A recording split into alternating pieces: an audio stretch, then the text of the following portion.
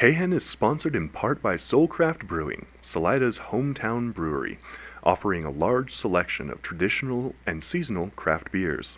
Their spacious patio features cozy fire pit tables for outdoor warmth on chilly days. Fresh food is served daily at the Soul Shack food truck, featuring snacks like wings and pretzels, and full meals like sandwiches, burgers, and a delicious brunch on Sunday. Soulcraft is open daily for happy hour, lunch, and dinner. Cahan is supported in part by Little Red Hen Bakery, located at 302 G Street in downtown Salida. Little Red Hen specializes in hometown fresh-baked bread, bagels, and treats, all made with organic and local ingredients. A full menu, including the wood-fired oven schedule and daily specials, can be found on their Facebook page at Little Red Hen Salida. Cahan and Little Red Hen, just two hometown chickens working to keep Salida, Salida.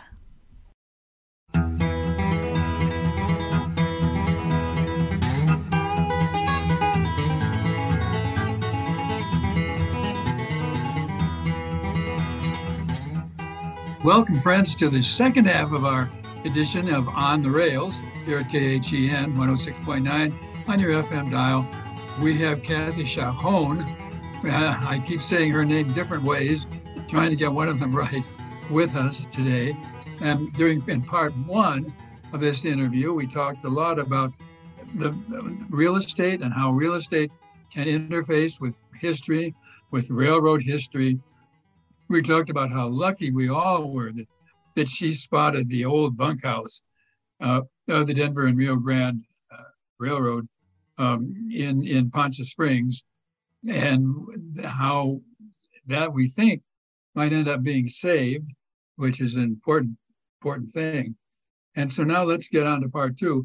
We do have a couple of calls we have to answer. One, someone wanted to know about the two old passenger cars, Denver and Rio Grande passenger cars, that are out there near the smokestack here in Salida.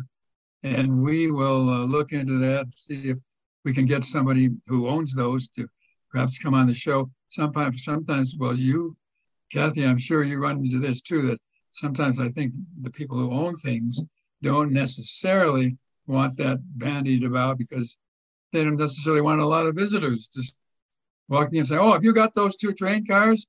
But we now have a name to put with the we've not forgotten you. We'll figure that out. And we're going to find out about these two passenger cars that are, one is said to be passenger, one is said to be freight. So check it out. Painted Rio Grande colors, standard colors. So sort of that sandy brown. Would you call that a sandy brown color? Or I thought it looked more yellow, like it's yellow. It's really yellow, isn't it? Yeah. It's really yellow. It's not really brown. It's really yellow. Well, anyway, okay, getting back to all the way back to where we were. When you first saw that building, did you suspect that it was an old building? Yeah, it's pretty authentic. Obviously, just from the chimney placement and that, it was from the 1800s. The siding on it, the window size, the paned windows and that, those were all indicators. I didn't know how old it was until you pegged it. You were thinking 1881. That's older than I would have guessed. Yep, and that was definitely there in 1881. And in fact, there is in the library, Salida Library, and there it is, next to the equipment house, next to the Y. There was a big, you know what a Y is, and a Y, yeah, where you turn around trains and turn around. And so you can see all that in that photo, and you can see it sitting there and looks just like it looks today. It hasn't really changed at all. So one theory would be, and it's interesting, that you could, this was a theory that Earl Kittleman had. He said, well, maybe we could move it and make it a part of the visitor center in Poncha Springs, which they're talking about building a whole kind of visitors area center or something. Have you heard more about that, Kathy? Or I haven't. Buildings like this are always a good fit for something like that. You'd think. Yeah, but I haven't heard plans for something like that at this point. Yeah. Now, was this an academic study for you? Did you study old buildings as part of your academic background? Not at all. Not at all. So I was a business major. Well, actually, so I changed majors 5 times in college because I thought that everything was interesting. So, but no, I ended up with a business major, and I just have always enjoyed history. So living up here, like I enjoy hiking to go find old mines and to figure out how this whole system worked up here with the mining and that. So I think the biggest part was being raised in an old house. It kind of made you interested in history from that perspective. Yeah. Where was the old house, Kathy? So I grew up in eastern Nebraska. A town same size as Salida, 6,000 people. We had the hardware store on Main Street, which when I moved up here, there was Gamble's down on F Street. Oh, yep. Yeah. So, but yeah, historic buildings, first off, they're beautiful. The materials they used were wonderful. I mean, very sturdy too. These weren't homes that got torn down 20 years later. Right. So historic, homes and buildings are just, they have so much to offer and so much character. Oh, yes, they do. And it's to some degree, I think Salida has saved most of that, or a lot of it. And now I was talking to Earl Kittleman, though, and he says, well, we've also lost a lot, too. And he says, just designating it National Historic Landmark doesn't necessarily mean anything. It means it's designated, but it might or might not change its sale pattern. I don't know. It just definitely takes people that have a passion for it to save these older structures and buildings, because the easy thing to do is tear it down, right? And build something new. That's the easy way to do it. The hard work is to start taking these buildings apart, rewiring them, putting in new plumbing, all that kind of stuff. That's the really hard work. Look at Central City, what it has cost them to rewire and save.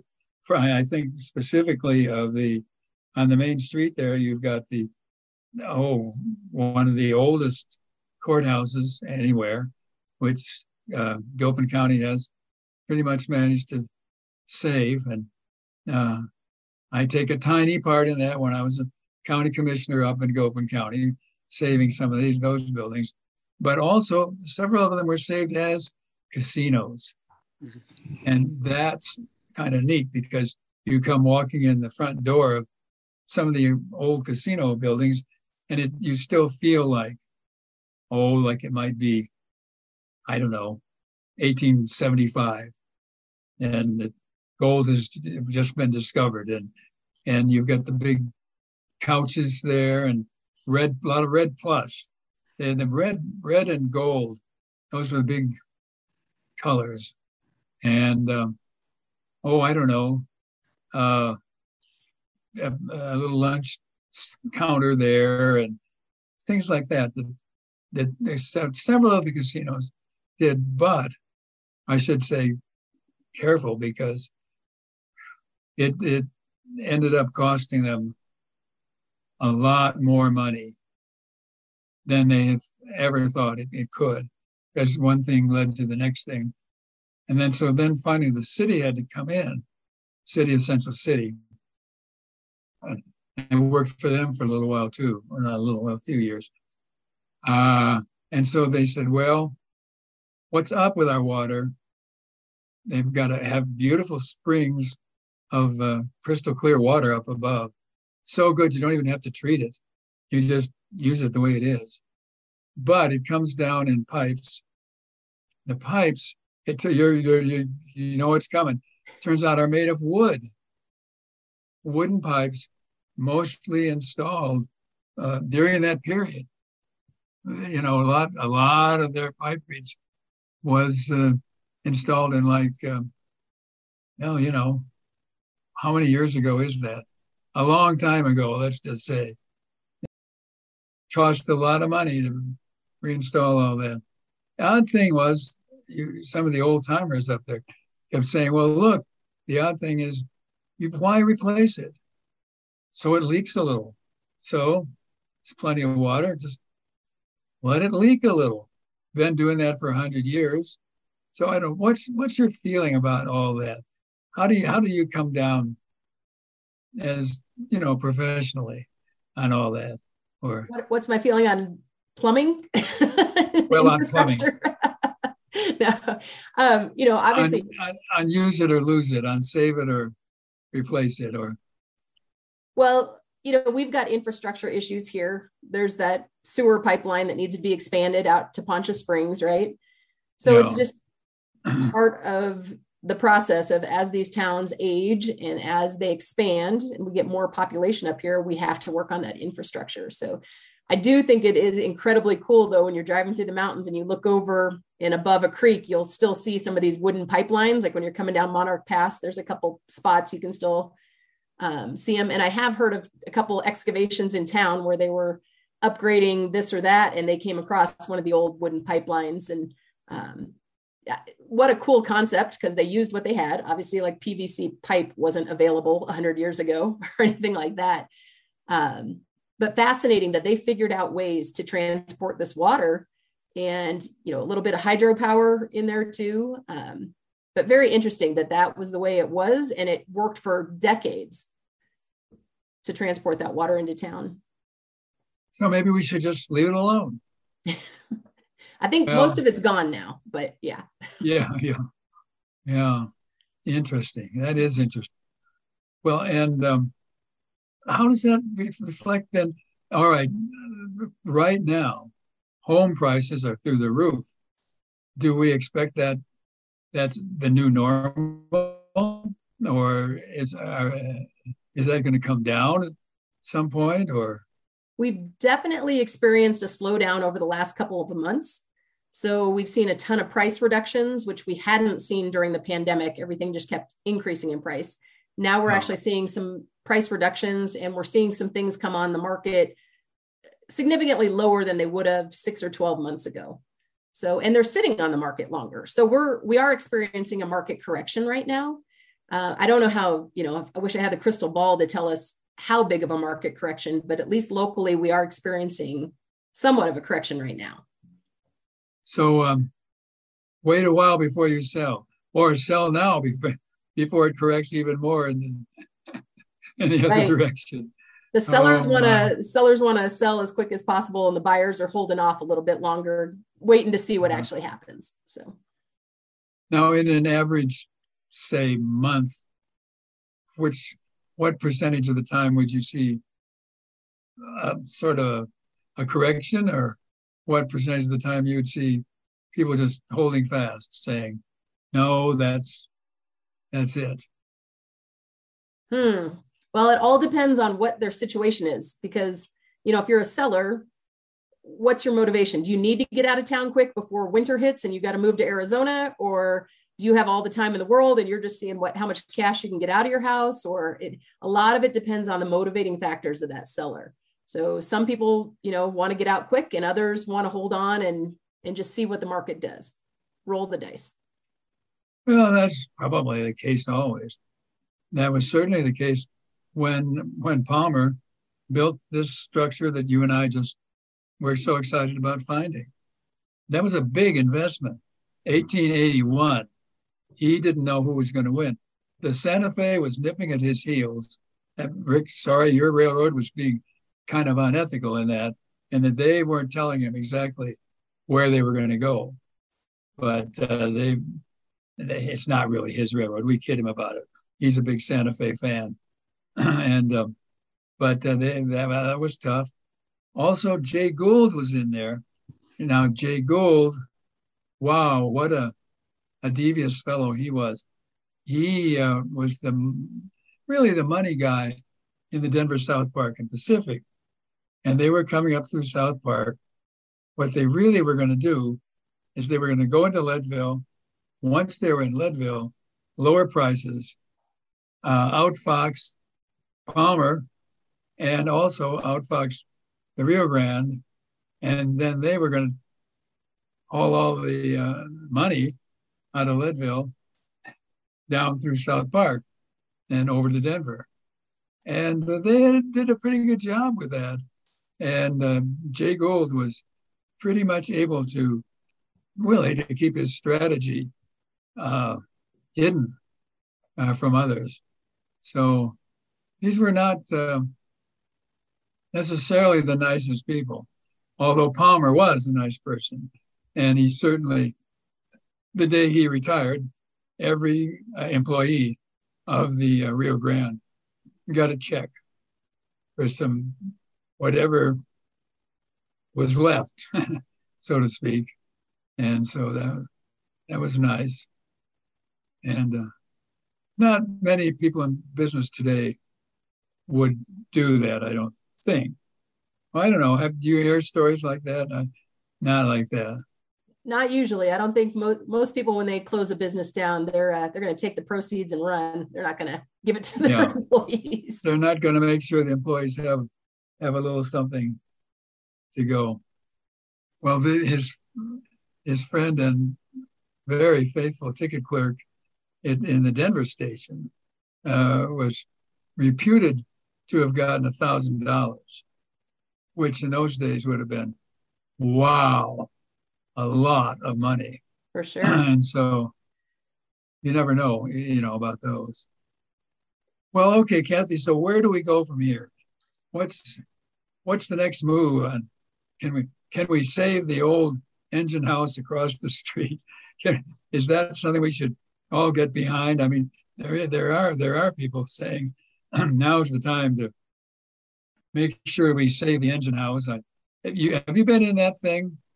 Or should we back up and say what we're talking about? So you're talking about the building across the river downtown here? Across the river, yeah. So interesting enough, I went for a walk the other night and I saw some people across the river taking pictures of it. And I said, do you know what that is? And they're like, no, we're curious. So we talked about it just briefly. And we talked about ideas for what could happen to that building. And, my thought is an event center maybe, or some kind of business based out of there. But I think that's still owned by the Union Pacific Railroad, and that's just leased at this point. Yes, they leased it to a very, very strange group. You run into this. They leased it to a group that had talked about the idea of maybe even running some freight through here, up over some of the passes down to Minturn. And in Minturn, you heard this too, yeah. And in Minturn, doing an interface with the Union Pacific, so you could get some of the shale oil, which they want to move out of Utah, from a line that was just okayed by the Surface Transportation Board a couple weeks ago. And that line, it's 85 miles long. It's going to pull oil shale out of around northeastern Utah, pull it down to the Union Pacific, load it on the Union Pacific, and then come either through here or up and over through Moffat Tunnel. But all the rail blogs say, no. It's going to go through the Moffat Tunnel. They're never going to send that over Tennessee Pass, because in the old days, Tennessee Pass would frequently have as many as 8 engines pulling to get even a modest-sized train up and over. And I didn't believe that until I got a phone call from a guy who had listened to that show. And he said, I'm older than you. He said, I'm on into my 90s. And I said, well, that's not much older than me, but some. And he says, yeah. He says, I would sit there in Minturn, count the engines pulling out of here, headed for Tennessee Pass. He said, one day I counted 11 engines. Other days it was routine to count 6 or 8. So it was just cost them a bundle to get enough energy to yank up and over. So these guys were saying, no. Oil shale, nah. You're never gonna move it that way. And not to mention, I don't know, what do you think about all that? We've covered a lot of ground there.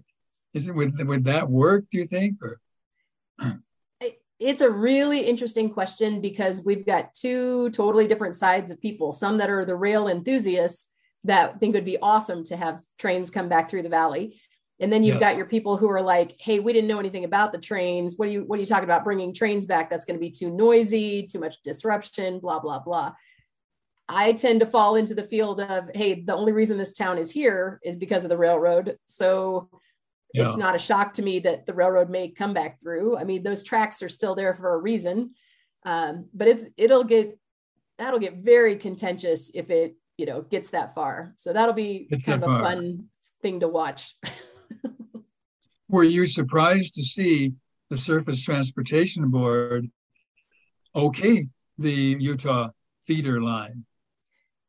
I'm not, because like I said, there's a reason that the railroad tracks still run through the valley, and that's Union Pacific, I believe, saying, they still own it and they are the railroad. And I always think of monopoly. It's like, if you own the railroad, you own a lot of power. So, and you've got the train down in Canyon City. So people have talked about excursion trains and different things. So is there a chance that a train could come through Salida again someday? Absolutely. There's a chance. So. Yeah, I think so. Mm-hmm. Now, when we won't do Solovyev's whole history, but he's, as you know, he's a Russian. He was born in Brooklyn. He has more money than anybody should have, I guess. And he really wanted this line. But when the Union Pacific saw that he was specific about it, get it, Union Pacific, be specific. Anyway, Rick liked that, I can see. That's what he really wanted to do, that's when they sold to this other outfit who calls themselves, I don't know what, the Denver South Park and something. And so we'll just see, because the Union Pacific, I don't think really wants any competition. They've got all their ducks in a row, so to speak. So interesting. I don't know. What do you think, Kathy? How do you answer that question? Say I'm buying something from you, or you're facilitating my sale.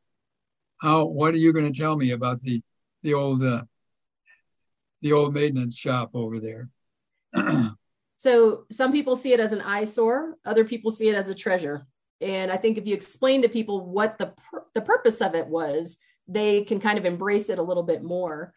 When you're selling a property to people, it's super important to let them know, hey, there's a railroad track, 50 yards from here or something, and maybe there's not trains going over it now, but there's always that potential. You want to disclose to people that someday this could be an active line again. And, they need to know that, because there's some people building some very expensive homes around here fairly close to that rail line. I mean, they're going to definitely hear it if those trains ever come to be in the future. So hopefully people are taking that into consideration when they're making their building plans. And what's their response? Do they say, oh, it could never happen? Do they say, I don't care?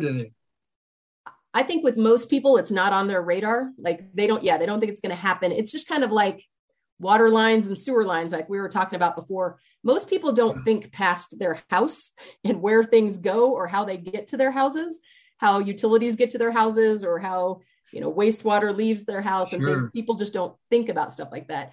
Same thing. Most people don't think about what does the railroad actually provide across the nation and what's its purpose. It just isn't part of their daily life. So they just don't think about it. Well, the Surface Transportation Board chair voted against it.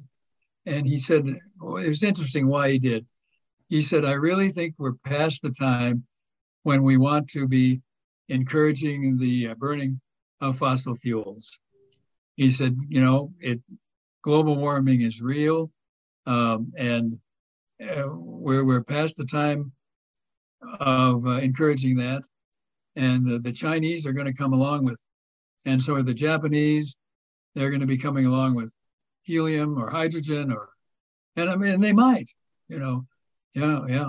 hydrogen, I guess. Well, anyway, saying that's where we're going anyway. So it's time now to say, no, there's too much environmental damage from coal and oil shale. So I don't know. He was voted down. And actually, his fellow board members, I think maybe were right, because they said, we can say you can't run that because of safety. We can say you can't run that because of flood danger. Can we really say that because of the world economy of the future? Probably not. We're a transportation board. These are the things that we look at, are safety and, so interesting, huh? Oh, well, Kathy, now what topics have we not covered that you did want to cover? I've been doing too much talking. I have one question for you. Yes. Have you seen any other railroad-related buildings painted yellow in the area, the DRNG buildings? Yes, in Gunnison. Okay. The Gunnison Station. Perfect example of the yellow DNRG. Also, perfect example of some nicely maintained engines and rolling stock. Gunnison has done a real good job. And stop in there. It's on your left as you come into town. And oh yeah, no, that I wish we'd done more of that than we have. But yes, indeed. Well, now our engineer's got a finger up in the air, which he usually is indicating time to start wrapping this up. Yep. Well, this has been fascinating talking with Kathy today about, from a realtor's point of view, the whole challenge really of saving our railroad history. And soon I wouldn't be completely surprised to see the challenge will be, how do you sell a property? Because in the middle of the night, you might just hear and you'll say, oh my God, there's a train coming through here. A lot of that track is not only salvageable, it's not in horrible shape. Even after all these years, the company building the new 85 miles in Utah has looked at it all. They said, give us a year. Give us 1 year. We'll, with modern technology, we'll rip that up and slap in a new chunk of welded rail and fix up the ballast a little. And a year from now, it's rolling. And they're not kidding. I mean, wow. So I don't know. It must be really hard for you to convince a prospective buyer that that's likely or could happen. I mean, they must say she's out of her mind. I don't know. We don't know. Sounds like I need to invest in some better insulated windows on my house. Yes. What about that? Oh dear. Well, I want to come to buy. If I'm going to look for some real estate, I'm going to call you right away. There you go. Well, we want to get you back on the show at some point to see how some of this is percolating out a year from now. Because remember, this is a brand new, the ink is not even really dry yet on this ruling from the Surface Transportation Board. So if somebody wants to really get this going, they're going to need that year. They're going to need to get going. Okay, we're wrapping up an edition of On the Rails here with me, your host, Forrest Whitman. Our guest has been Kathy Chacon. Is that close? Kathy Chauhan. Kathy Chauhan, who's a realtor very interested in railroad history and is involved in, we hope, saving the old bunkhouse, the DNRG bunkhouse in Poncha Springs. And God, I'm 80, it's 80. We're all 80 years old around here. Okay, it's time to shut down the caboose. How we do that, we pop a fusee, throw it out the back porch of the caboose, so somebody come along will see that flare and know that we're here, and we give a great big highball, and we thank our engineer for getting us here safely. Thanks, Rick White. At the count of 3, we'll do a real big highball. 1, 2, 3. Highball! Highball! Highball! Highball!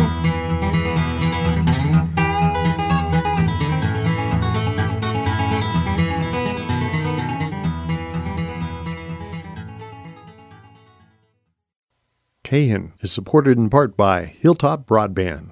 Hilltop Broadband for residential and business wireless internet service. servicing Salida and Poncha Springs in Chaffee County, as well as areas in Fremont County, Custer County, and more. To experience the Hilltop difference and request new customer information, email info@hilltop-broadband.com or call toll-free 877-783-2889.